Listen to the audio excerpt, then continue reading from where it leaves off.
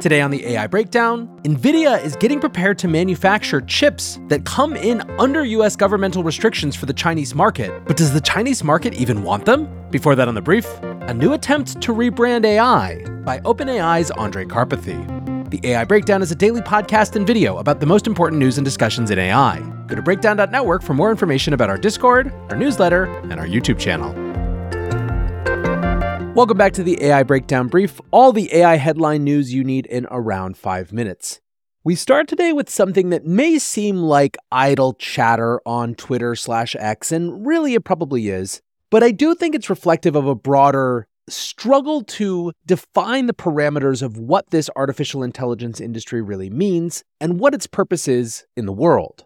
Now, the genesis for all of this was a post from Simon Willison called "It's Okay to Call It Artificial Intelligence."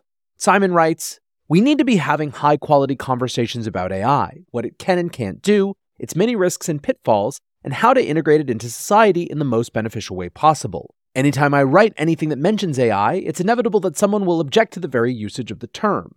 Strawman. Don't call it AI, it's not actually intelligent, it's just spicy autocomplete. That strawman is right, it's not intelligent in the same way that humans are.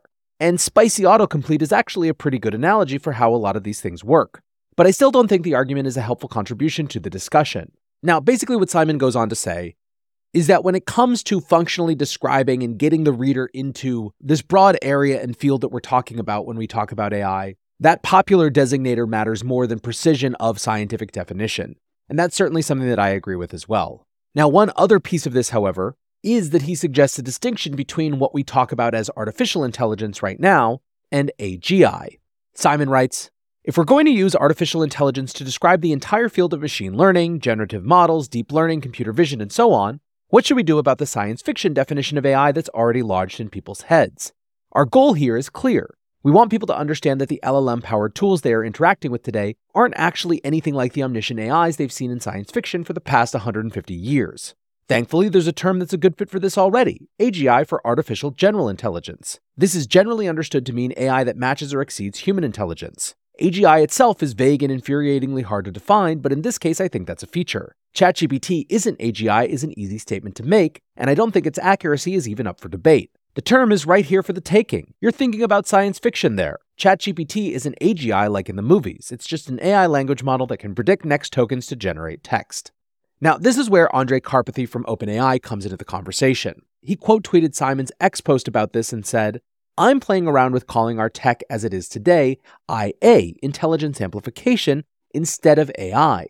IA have the vibe of tools for thought, needing human interaction, and resemble a lot more of what we actually have today. AI feels more like independent long-running agents."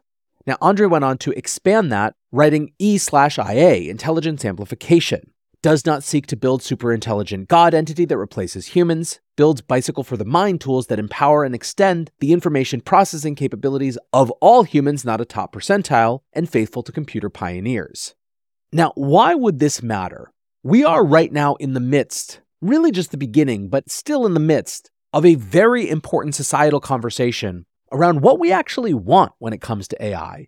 From the technologist side, there's sort of an a priori belief that we always want more and better technology, and that more and better and more advanced technology is always a net benefit to humanity. This is very roughly speaking the accelerationist side of the conversation. On the other hand, when it comes to AI, there is serious pushback. There are more questions now than we've had about just about any of the recent technology movements around how much it's actually serving the interest of people, and whether there are reasons to want a meaningfully slowed or even neutered version of this technology. When it comes to that type of debate, language actually matters. Being able to easily say we want this type of a thing but not that type of a thing, and having names for each of those things that make them easily communicable, can be the difference in getting broad-based public support. It may be that Andrej Karpathy trying to define a term that makes it clear that it is, quote, not seeking to build superintelligent God entity that replaces humans is actually much more significant in the future than it seems right now. Anyways, I think it's a fascinating little undercurrent. It's something that I'm going to be watching. I don't anticipate this IA shift to make a big splash or anything. It's more the underlying narrative debate that I see it representing that has me interested. And now to the rest of our stories for today's brief. Staying in the realm of OpenAI for just a moment, Microsoft has picked their executive Dee Templeton to join OpenAI's board as an observer. You'll remember that as part of the agreement that brought Sam Altman back to the firm, Altman and his ally Greg Brockman agreed not to join the board, at least initially, and Microsoft agreed not to have a formal board member, but they would get board observer rights. In other words, the ability to sit in a non-voting capacity, but at least have visibility into everything that's happening on the board.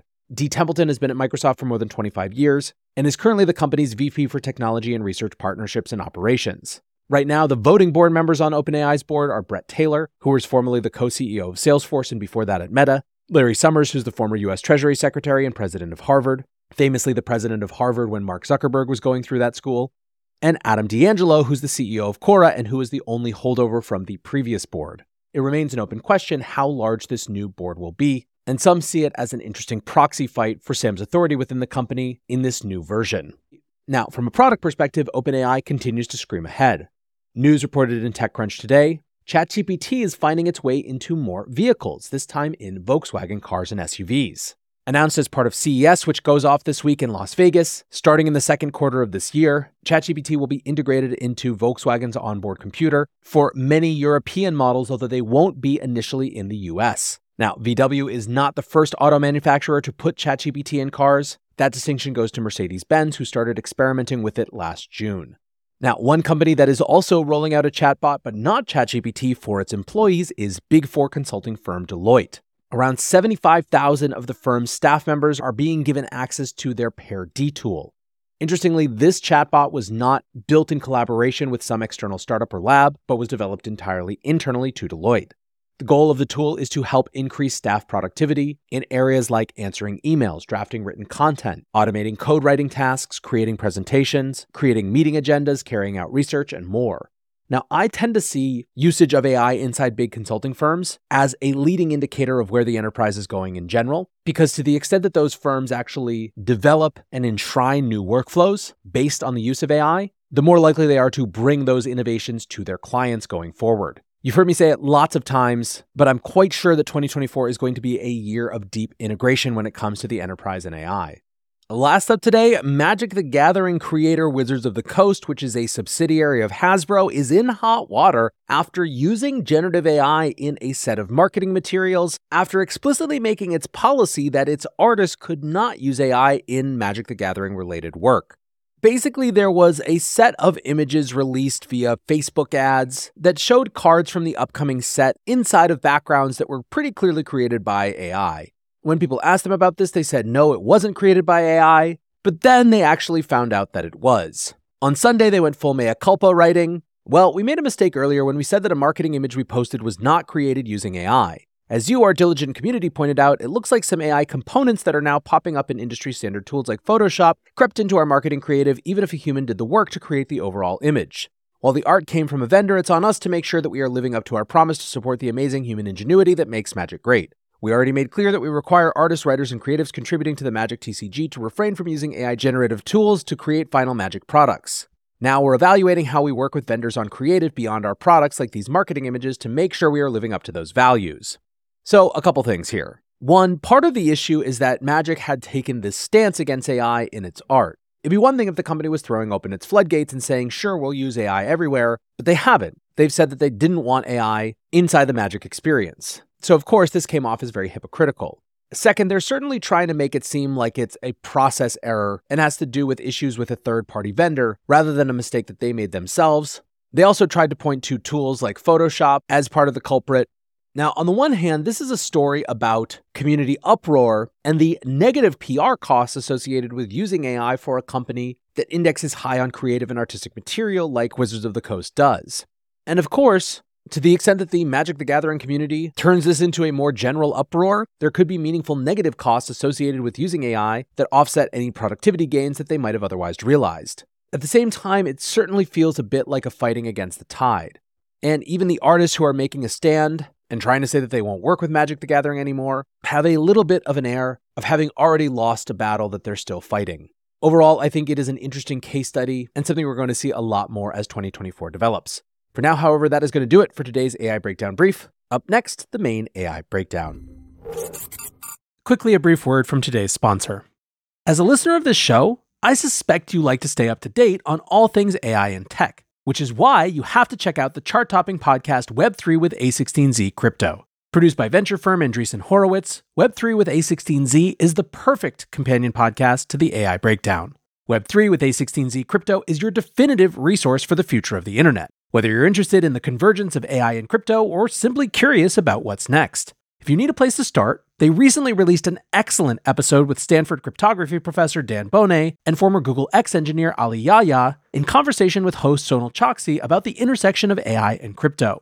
From fighting deepfakes and proving humanity to large language models like ChatGPT, they cover it all. I highly recommend checking it out, especially if you'd like to learn more about how AI and crypto will impact our everyday lives. Beyond crypto and AI, this show is for creators seeking more ways to truly own their work, for business leaders trying to prepare for the future today, and for innovators exploring trending tech topics. Don't miss out. Follow Web3 with A16Z Crypto on Apple Podcasts, Spotify, or your favorite listening app. Welcome back to the AI Breakdown. Once again, NVIDIA is working around or trying to work around US AI chip export restrictions, newly updated as of the end of last year, in order to try to keep China as a going concern and a market for their chips. The company is planning to begin mass production on their new H20 chip, the most powerful of 3 China-focused chips that NVIDIA has developed that meets the new restrictions that were announced in October. Now, originally, NVIDIA planned to launch these chips last November, but those plans had delays, and there are questions around how big this production run will be at the beginning. Writes Reuters, one of the people said initial production volume will be limited, with NVIDIA set to primarily fulfill orders for major customers. Now, you'll remember that this is not the first time that NVIDIA has gone through this. The first time that export restrictions were announced was back at the end of 2022, and within about a month of those restrictions, NVIDIA introduced the A800 and the H800 chips, which were at the time alternatives that still met the updated rules. With even further restrictions coming last year, these new chips have been neutered even further. Now, this is part of something that The Economist recently called the era of AI nationalism. They wrote, "Sovereigns the world over are racing to control their technological destinies." Here's the way that piece kicked off. The hottest technology of 2023 had a busy last few weeks of the year. On November 28th, Abu Dhabi launched a new state-backed artificial intelligence company, A171, that will commercialize its leading LLM Falcon. On December 11th, Mistral, a 7-month-old French AI startup, announced a blockbuster $400 million funding round, which insiders say will value the firm at over $2 billion. 4 days later, Kutrium, a new Indian startup, unveiled India's first multilingual LLM. Barely a week after Sarvam, a 5-month-old one, raised $41 million to build similar Indian language models. Now, basically the gist of this story is that AI is becoming a major vector of geopolitical competition, and if you've been watching the AI Breakdown for some time, this will not surprise you at all.